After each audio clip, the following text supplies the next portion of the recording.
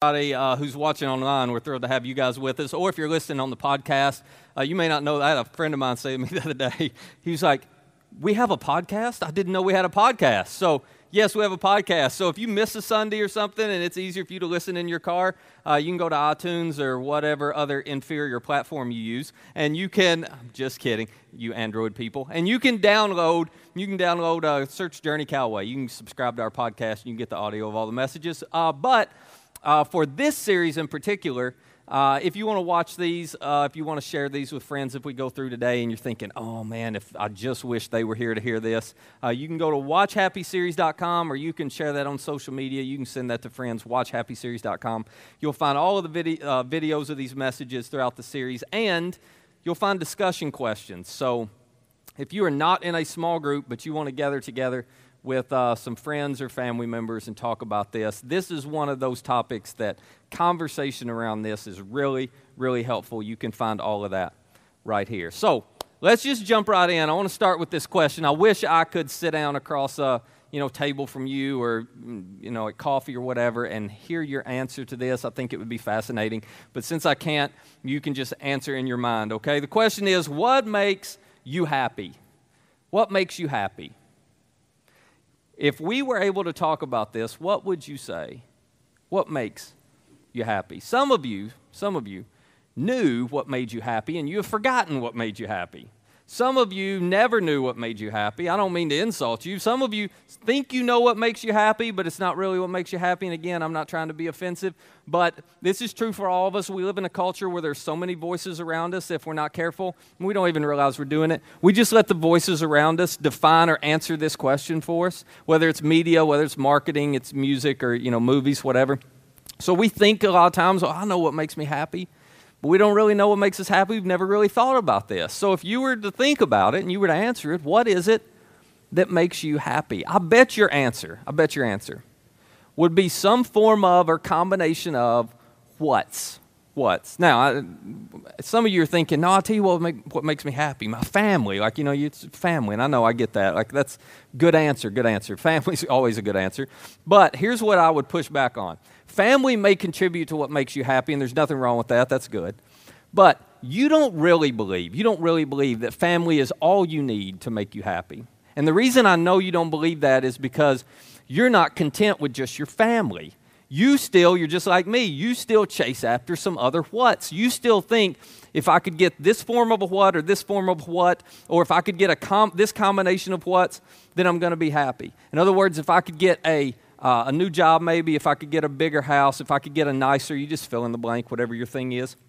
If I could just get a combination of these things in the right place in my life at the right time, then I would be happy. We all have this scenario in our head. If this happens, then I'll be happier. If this happens, then I'll be happier. But eventually, what we all discover is this. We discover that a happy what always leads to a happy what else. Isn't that true? There is no what that you ever get that leaves you finally and fully happy forever. We've never gotten a what that does that for us. Because happy whats always have a shelf life. Happy whats always have an expiration date. Happy whats always leak happiness, and some of them leak happiness a lot faster than others, but they all leak happiness, which is why we have all gotten a what that we were certain would make us happy, and we had said for years, hey, once I get this, I'm going to be happy, and we were happy for a little bit, and then suddenly we realized we weren't as happy as we once were with our what. And it led us to look for a happy what else. It led us to look for a better job, a bigger house, a newer car, nicer clothes, more jewelry. Some of you, don't raise your hand, give yourselves away. Some of you decided, I got a happy what? It's not working out. I need to find a happy what else? And so you started searching for a new him or a new her. Don't give yourselves away. But we've all been there at some point, at least when we were dating. Some of you have done this a few other times. I got to get a new him or new her because the old him and old her did make me happy, but they don't make me happy anymore, so I think a new one will. This is just human nature, isn't it? It's the way it works. The problem, though, and again, we all discover this, a happy what always leads to a happy what else? Now, here's my question for you. If this is true, and you know from your experience, just like I do, that it is, if this is true, then are you really happy to begin with? Is it really happiness if you can lose it? Is it really happiness if in order to keep the same level of happiness, you have to chase another what, and then another what, and then another what? Here's what I would suggest to you. If an aging what diminishes your happiness, you were never happy to begin with. If an aging what, and you fill in the blank, an aging car, an aging house, aging clothes, an aging him or her, an aging whatever, if an aging what diminishes your happiness, you were never happy to begin with. I'll tell you what you were. You were excited when you got your what. And there's nothing wrong with excitement. It's great. I'm thrilled that you're excited. You ought to be excited at different points in life. But there is a big difference between excitement and happiness. And whats will bring you excitement, but whats don't actually deliver happiness. So, for the course of the next few weeks, I'm just going to tell you up front where we're going. Here's what I want us to talk about. I want our conversation to center around this idea right here, that happiness is more about who than what. Happiness is more about who than what. In other words, happiness is not possessional, it's relational. Now, this is not new information for most of us, but how we dig into these who's and the kind of who's that determine or define happiness, this may be new information. But just this idea, that's not new. I mean, the reality is all of us are going to get to the end of our lives one day, and you're going to be laying in your hospital bed, up there, and you don't have much time to live, or you're going to be at home, or you're going to be in hospice, or wherever you're going to be, happy Sunday morning, cheery thoughts, right? So just track with me for a minute. So we're all going to get to the end. We're not going to have much time left, and here's what I know is not going to happen. None of you are going to be lying in your hospital bed and say, hey, we'll bring the wheelchair over. Can you get me in? Roll me down to the parking lot. I want to touch my truck one more time. You're not going to do that, are you? None of you ladies are going to say, could you just roll me back to the bedroom one more time? I just want to look at all my jewelry one final time. That is not going to be on any of our minds at the end. At the end of life, you know this, we've watched this happen. At the end of life, who are you going to want around you? You're going to want the people that you care about. You're going to want who's and not what's to surround you. And this is key. If you're not at peace with those who's, you're going to want to make peace with those who's before you die. I'll tell you why. Because happiness is way more about who than it is what, and it's particularly more, the happiest people understand that happiness comes from being at peace. This is such a big idea. From being at peace with the right who's in their life. Now, there are three different types of three different groups of who's that when you're at peace with them, you're happy. I don't care who you are. If you're at peace with these three different groups of who's, you're always going to be happy. And if you'll start thinking about the happy people that you know, the people in your life, the people you work with, people you go to school with, people who are your roommates who are always seem to be happy, you're going to start realizing, you're going to start seeing this. This is true for them. First of all, happy people are always at peace with themselves. They're always at peace with themselves. In other words, they're always comfortable in their own skin. Happy people are always comfortable in their own skin. Happy people are always confident. Like they're not arrogant. They're not cocky. They're humble. But they're at ease with themselves. Like they don't feel like they have anything to prove. They don't feel like they're inferior in any way. They're just secure in who they are. Happy people, think about the people you know. Isn't this true of them? They are always at peace with themselves. Secondly, happy people are always at peace with others. They're always at peace with others. Again, you have never met, you don't know a single person who is angry and bitter and always fights with people, and you think to yourself, what a happy person. You don't know anybody like that, do you? These two are mutually exclusive. The happiest people you know are people who relationally are at peace with all the other people around them. But now this is an important distinction. They are not at peace with the other people around them because they've never had any conflict. They're not at peace because they've had just, free sailing for life. And they've never hit any bumps in the road. Nobody's ever lied to them. Nobody's ever hurt them. Nobody's ever betrayed them. Nobody's ever fought with them. That's not the case. They've experienced all the same relational dynamics the rest of us do. The difference is they have figured out, in spite of all of that, how to be at peace with themselves, and how to be at peace with others. Now, there is a third category, and before we talk about it, let me just say, if you are here and you wouldn't consider yourself a Christian, or maybe you're not a church person, or you're not sure what you believe, maybe you know I just don't believe in God, but you're here for whatever reason, we're thrilled you're here. I mean, part of the reason we created this place is so you'd have a safe place to come and just explore things. So you may disagree with this next thing I'm about to say, and that's okay. If I were in your shoes and I'd had your experiences, I'd probably disagree too, but just hear me out, okay? It won't hurt to hear me out. Not only are happy people at peace with themselves and peace with others, but I would suggest happy people are also at peace with God. With God. Now, I am not saying that if you don't follow Jesus, you can't be happy. I'm not saying that. Maybe a better way for me to say this is the happiest people, I think, are at peace, not just with themselves and others, but they're at peace with God.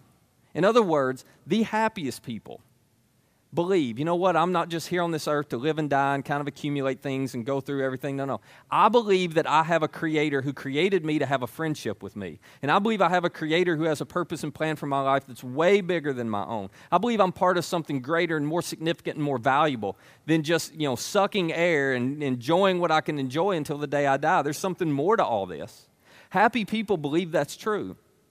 And if you talk to them, the happiest people, they tell you, I'm at peace with myself. I'm at peace with other people. I'm at peace with God. Now, again, if you don't buy into that, that's fine. That's fine.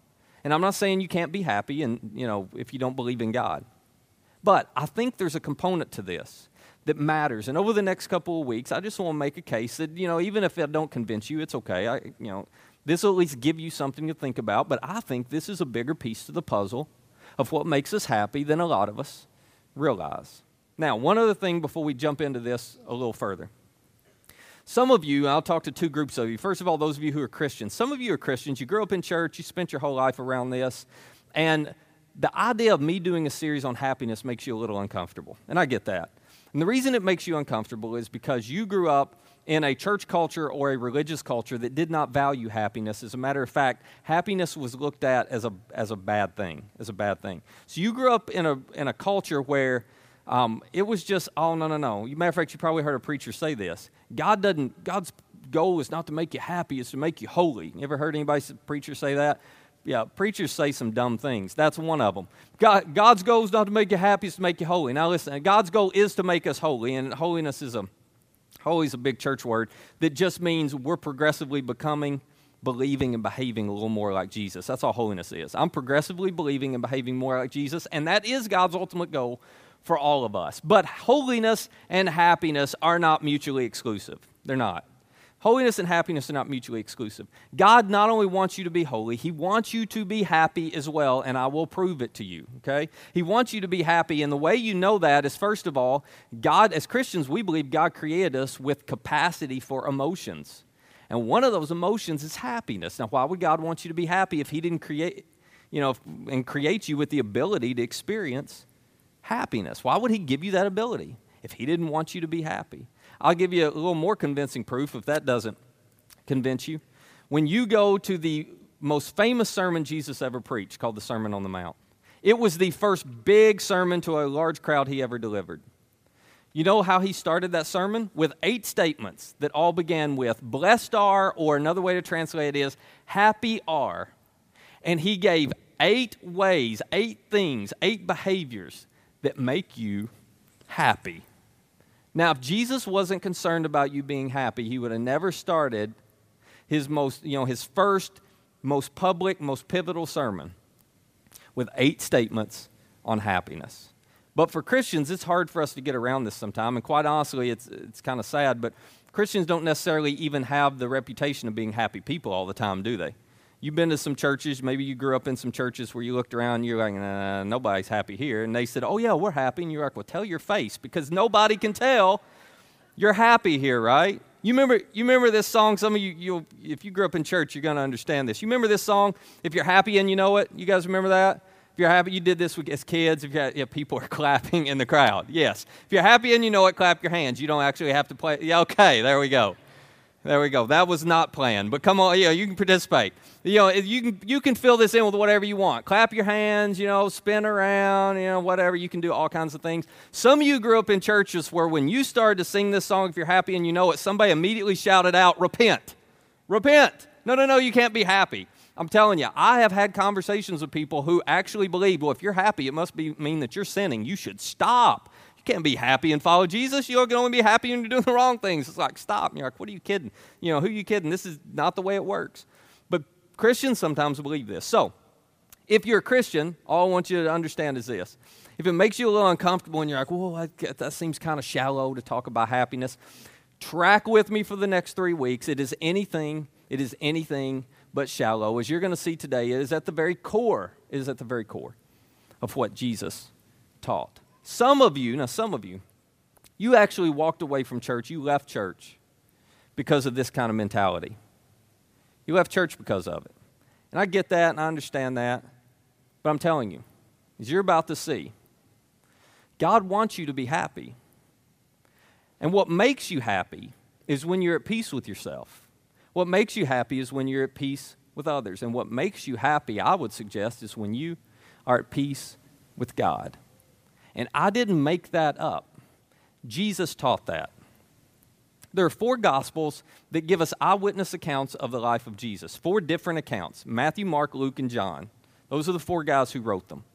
And in Matthew's account, Matthew tells us that one day Jesus was having a conversation, actually a very public conversation with a large crowd of people around him, with some of the religious leaders there in Jerusalem. And if you don't know much about the Gospels, the religious leaders were always trying to catch Jesus, trick Jesus, discredit Jesus because he threatened their power and they didn't like what he taught and they didn't like how he empowered the average person to follow God. So there was all this conflict and friction between Jesus and religious leaders.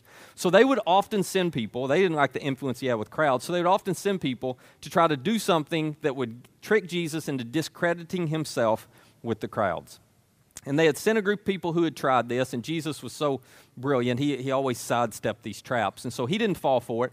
But there was an expert in the law, is what Matthew tells us he was. Basically a religious leader who was an expert in following all the different laws of Moses that the Jewish people followed. And when he saw that Jesus sidestepped this attempt, he had an idea for how to trap Jesus. So he asked Jesus a question that is a no-win question. He asked Jesus a question not because he wanted to know the information, but he asked him because he was pretty certain Jesus would answer it in a way that would alienate people in the crowd. You know what I'm talking about? Like, you ever been asked a question that was a no-win question? Like, you knew no matter how I answer, this isn't going to end well. No matter how I answer, somebody's going to be mad at me. Case in point, if I walked up to you today and said, hey, who'd you vote for in the election? That is called a no-win question, isn't it?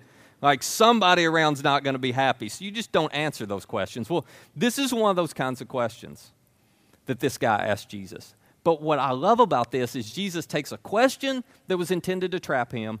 He turns it around, and he teaches us what will make us happy in life. Now, this is a familiar passage. If you grew up in church, you've heard this, but maybe you've never looked at this passage from this perspective and this point of view. So, here's how Matthew tells us the conversation went. Matthew 22, verse 35. One of them, an expert in the law, tested him, talking about Jesus, with this question: Teacher, which is the greatest commandment in the law? This was his way of saying, hey, Jesus, which one's God's favorite law? And now that's a trick question, because the law of Moses and the Jewish laws, there are about 613 of them. Can you imagine? It's like if you're a parent, somebody comes up to you and says, what's your favorite child? There's not a good answer to that question, right? What's God's favorite law? That's basically what he is asking Jesus. Now, before we go any further with this, I want to point out something that's true for all of us. I don't care if you're a Christian or not. The reality is, none of us believe the law actually leads us to happiness. None of us believe following the law actually leads us to happiness. Now, if you're a Christian, you're like, no, I do. I try to follow all the scriptures, there are all these do's and don'ts, and I'll try to do whatever is taught in the scripture. I believe. No, you don't. The reason I know none of us believe the law leads to happiness is because we don't fully obey it. And if we thought doing what Jesus said to do or doing what God says to do in the scriptures would lead to happiness, we would obey it every single time. The reality is there are things in Scripture that we don't think lead to happiness. We think they obstruct us from happiness. There are things that Jesus taught. And we think, no, Jesus isn't the way to happiness. Jesus is in my way to happiness if I do what he just said right there. It's why we don't do it. It's why those of us who are Christians can be so hypocritical and just open up the scriptures and pick and choose what we want to do and not do. And there are certain things that are easy for us to do, certain things we think will make us happy, so we say, yep, I'll do that. And then there are others we think, no, if I did that, there's no way that would lead to happiness, and so we just politely try to ignore that, act like it's not there. It's why some of you left church. It's why some of you left church, because you tried. You grew up in a religious culture that taught you to follow all the law, and if you didn't do all the do's and you avoided all the don'ts just perfectly, then you felt so guilty and it was so guilt-ridden. And you tried your best and it was not happy. You were so unhappy doing it, and so you just walked away, and you have equated for the rest of your life, understandably so, you have equated following God with unhappiness. And the reason you walked away from church is because nobody stays in an unhappy situation for very long unless they have a good reason to stay there. But as you're about to see, Jesus taught us something very different. Jesus taught that following him does not get in the way of happiness. It actually is the secret to it. So when he's asked, hey, what's the most important, what's the greatest commandment in all the law, what's God's favorite law? Here's what he says. Jesus replied, love the Lord your God with all your heart and with all your soul, with all your mind. This is the first, this is the greatest commandment. Well, that doesn't sound very legal. That doesn't sound like a law at all. That sounds relational, and Jesus would say that's the point. If you're going to make me narrow it down, God's favorite law is the law that's all about having a relationship with you. God's favorite law is all about the law of you being at peace with him. Because you can't love him if you're not at peace with him. So Jesus says, if you want to know, this is the most important one. You just love God with all that you have, to the best of your ability. You be at peace with God. Now, at that point, everyone expects him to be done, but he's not. He goes on. He says, and the second is like it. Now, don't miss this. He says, whoa, I can't just give you one. You should love God, but I'm about to give you a second command that is equal to love God. Well, what in the world could be equal to love God? He says, love your neighbor. Love your neighbor. Not only is God concerned about you being at peace with him, God's concerned about you being at peace with others. Matter of fact, Jesus says they are equal. It is impossible for you, don't miss this, it is impossible for you to be at peace with God but not be at peace with his children. It's impossible for you to love God and not love his children. You cannot be at peace with God and not be at peace with his kids. It doesn't work that way. If you're not at peace with his kids, you're not at peace with God. So Jesus said, I can't separate these two because they're one and the same. They're equal. You should love God. You should be at peace with God, and you should be at peace with others. But then he adds two little words that are so important. He says, love your neighbor as yourself. As yourself. In other words, you've got to be at peace with God and you've got to be at peace with others, but Jesus says, there's no way you're going to do that the way you need to do that if you're not also at peace with yourself. You can't love other people the way you need to love other people if you don't first love yourself. If you're not first at peace with yourself, if you're not comfortable in your own skin and you're not secure in who and whose you are. You've got to have that. And you know that just like I do from personal experience. If you're not happy with you, you're never happy with others. And then Jesus adds one final statement that to the Jewish audience, we read this and we don't really understand how significant it was, but to the Jewish audience, this had to take them back. This had to cause their mouths to drop. This had to cause them to shake their heads and kind of go, what in the world? How could that be true? He says this, all the law and the prophets. So he's looking at this Jewish crowd who they revere everything in the law and the prophets. He says, every one of Moses' laws that you have, our people, we followed for centuries. Every one of the teachings of the prophets that we revere and hold so dear. All the law and all the prophets hang on or can be summed up in or fall under these two commandments. That every single do, every single don't you read in Scripture, every teaching that you read in Scripture, it's all designed for one simple purpose. It's all designed to teach us how to be at peace with God, peace with others, or peace with ourselves.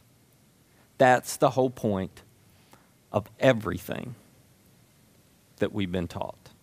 That's what matters most to God. Now,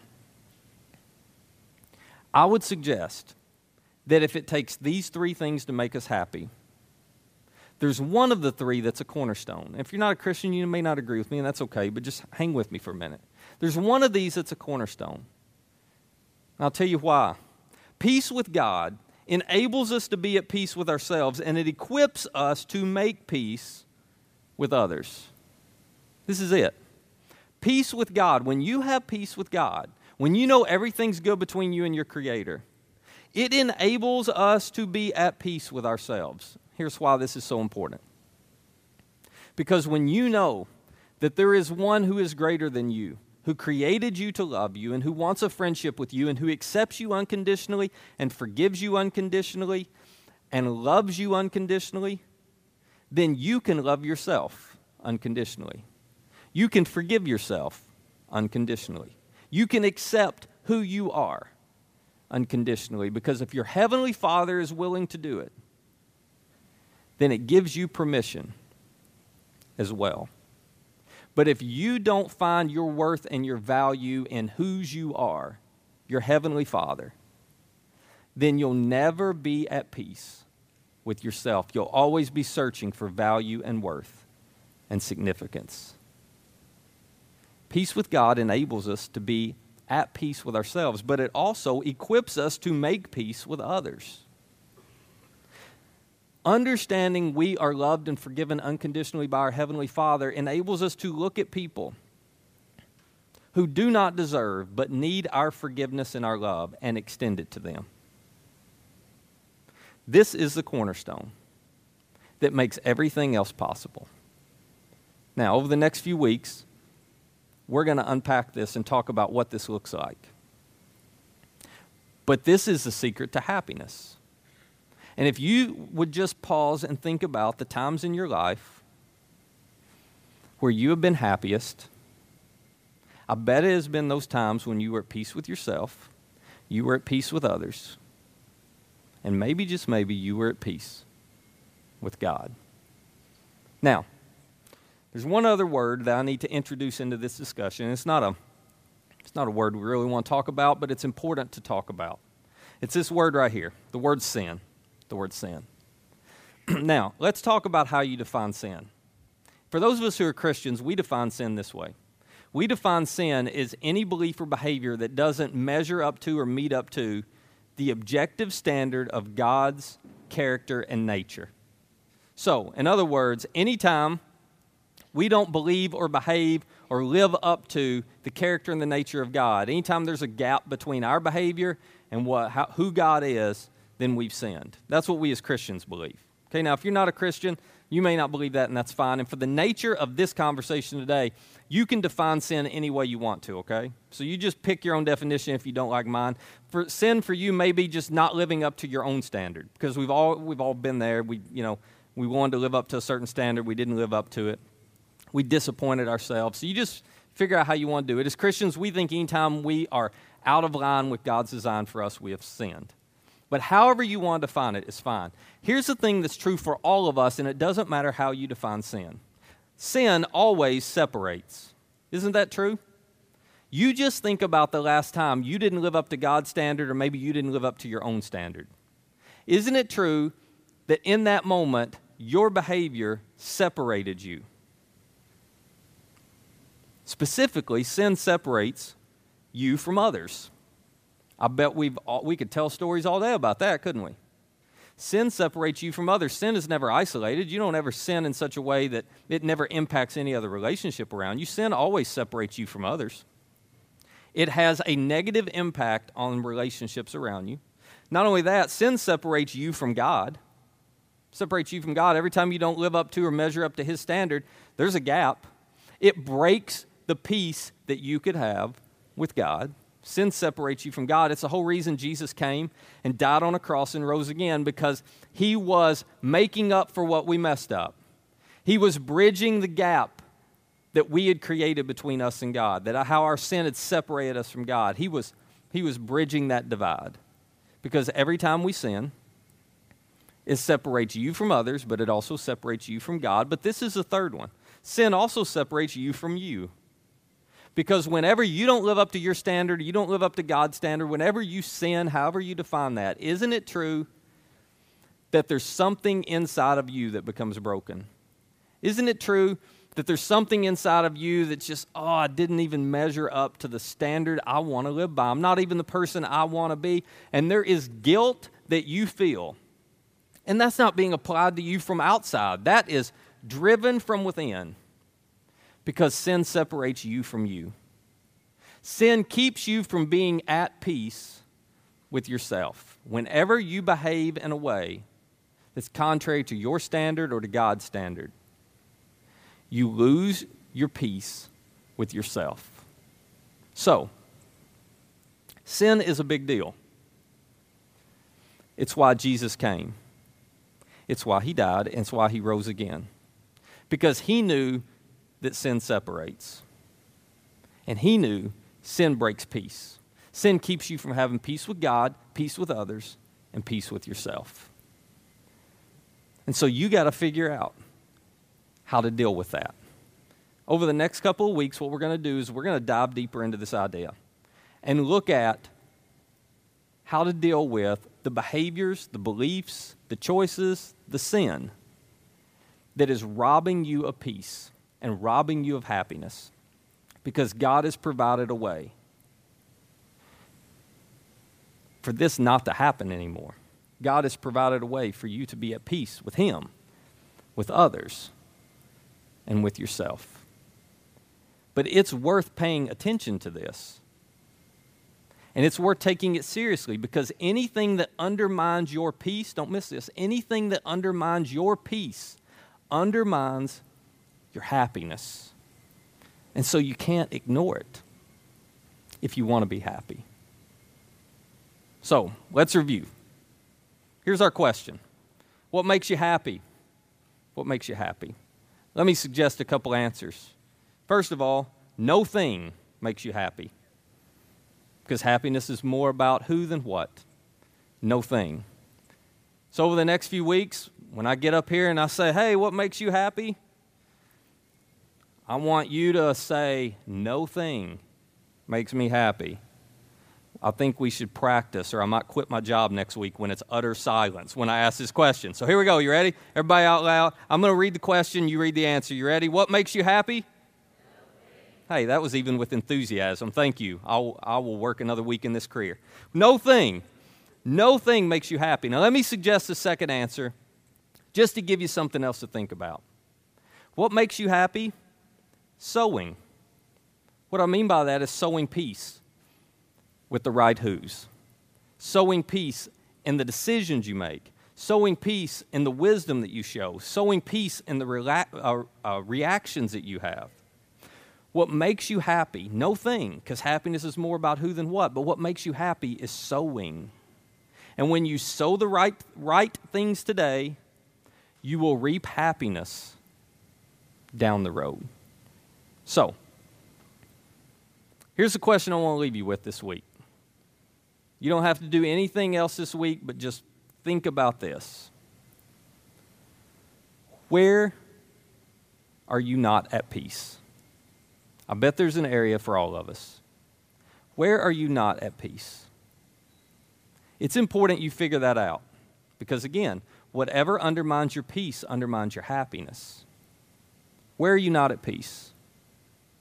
And if I could add on to that, once you figure out where you're not at peace, ask yourself, why am I not at peace here? And have enough courage to look in the mirror. You don't have to tell anybody. Just for yourself. Have enough courage to look in the mirror and be honest. And it may require you to ask yourself about 4 different times why. Because we start out by pointing the finger at other people. But keep wrestling with that. Where are you not at peace? And why are you not at peace? This week, figure out the answer to that question. Because again, wherever you're not at peace, whatever's undermining your peace, it is undermining your happiness. And to be happy, you got to address it. To be happy, you got to know it. To be happy, you got to fix it. One last thing. For those of you who you wouldn't consider yourself a Christian, or you're not a church person, or you don't believe, or you're not sure, wherever you are in that, let me just say this to you. Here's one other thing for you to consider. If it's true, and you may not believe it's true, but just imagine for a minute, assume for a minute, if it's true that you have a creator who created you to have a friendship with you, that you have a creator who created you and cares about you, that you have a creator who created you and loves you, and if it's true that creator who created you to be happy, he wants you to be happy, and if it's true that Jesus came to this earth to show us how to be happy, if it's true that happiness comes from peace, and if it's true that happiness is more about a who than a what, which means you need to be at peace with God, with yourself, and with others, and if it's true that Jesus died and rose again, so you could be at peace with you, so you could be at peace with others, and so you could be at peace with God, and if it's true he died and rose again, so that sin wouldn't separate you from those who's anymore, then maybe you should consider following Jesus. Maybe you should consider choosing to take your next step, whatever that looks like, to put your faith and trust in him. Some of you may have been exploring this to the point where today's the day you're like, I'm ready to do that. I think that's my next step, is to embrace what Jesus did for me on the cross and his death and then his resurrection, to acknowledge and believe that I need to trust him for my forgiveness and accept the peace with God that he offers me because he paid the penalty for all of my sin that separates me. For some of you, you don't have to have magic words. You can just tell God, Jesus, I'm ready to follow you. I'm ready to go. I've got a lot of questions, but I know I want to take this step. Please make me part of your family and forgive me. It's that simple. You can do that right where you're sitting. Others of you, you may still have a lot of questions and a lot of doubts and a lot of, but what about? And you never had a place where you could really ask those questions or talk about it. So here's a great step for you.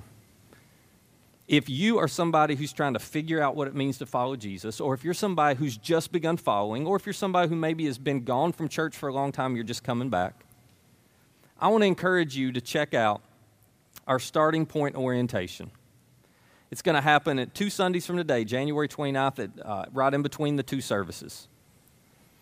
And all you have to do is text Starting Point to that number, and you'll get all the info you need. But let me tell you what Starting Point is. The orientation is just a one-day deal. For about 15 minutes, you show up and you learn more about Starting Point, which is a conversational environment we've created, where literally here's all we do. We take all of you who are trying to figure it out and you got questions and doubts and you don't believe, or you just started believing but you still don't understand, or you've walked away. We take all of you and we put you in a circle together, about 8 or 10 of you total maybe. And we just take a few weeks to let you ask your questions and to discuss it, all with people who have questions just like you. It would be a phenomenal, phenomenal opportunity for you to get an answer to some of your questions, to share your thoughts on some things, and maybe to have a better understanding of what it means to follow Jesus, even if you decide not to. So maybe for you it'd be worth doing this. I'd love for you to show up to orientation that day and just check it out. No commitment other than to check it out that day. Because happiness really is more about who than what. And you can't be happy if you're not at peace with God, at peace with others, and at peace with yourself. And Jesus makes that possible for us all. So, where are you not at peace? Where are you not at peace? Why are you not at peace? Spend some time this week wrestling with those two questions. Let's pray together. Father, thank you so much that when you looked down and you saw the mess we have made with our lives, and you saw how our sin had separated us from you, from the people around us that we care about so much, from ourselves, You didn't just leave us to try to work our way through it. You showed up and you sent your son and you fixed it. So thank you for your unconditional love, your unconditional forgiveness. For those who are embracing that today, we're so excited for them. Just help them to understand how much you love them. And that in this moment, as they embrace this, you just usher them right into your family forever. Father, for those who've got a lot of questions and doubts, give them enough courage just to go check out Starting Point, where they can process through some of that. For all of us this week, God, help us to have enough wisdom to know where we're not at peace in our lives. And help us to have enough courage to ask why we're not at peace and to own it. And it's in your name we pray. Amen. You guys have a great week. We will see you here next Sunday. So don't stop.